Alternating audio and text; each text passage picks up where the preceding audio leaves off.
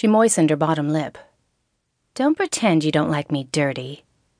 Dirty isn't the right word to describe you. Callous, maybe? Her lips thinned and she looked hurt.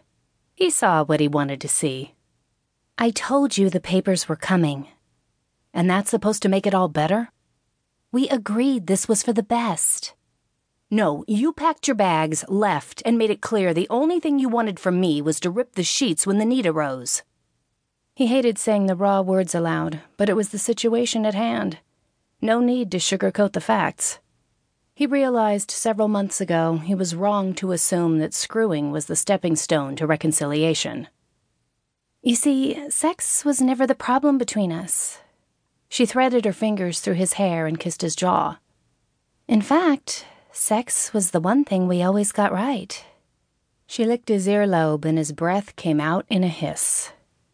Damn, he wanted to argue, but could he?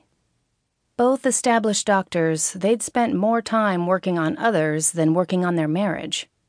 He blamed her for leaving, but looking back, as he'd done more than 100 times over the last year, he'd realized that he had dropped the ball too. Once upon a time, they'd planned to have a life together, complete with children and a nice home.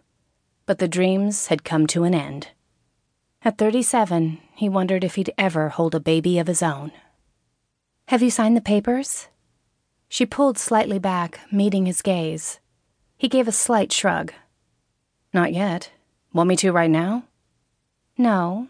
What I'd like right now is you.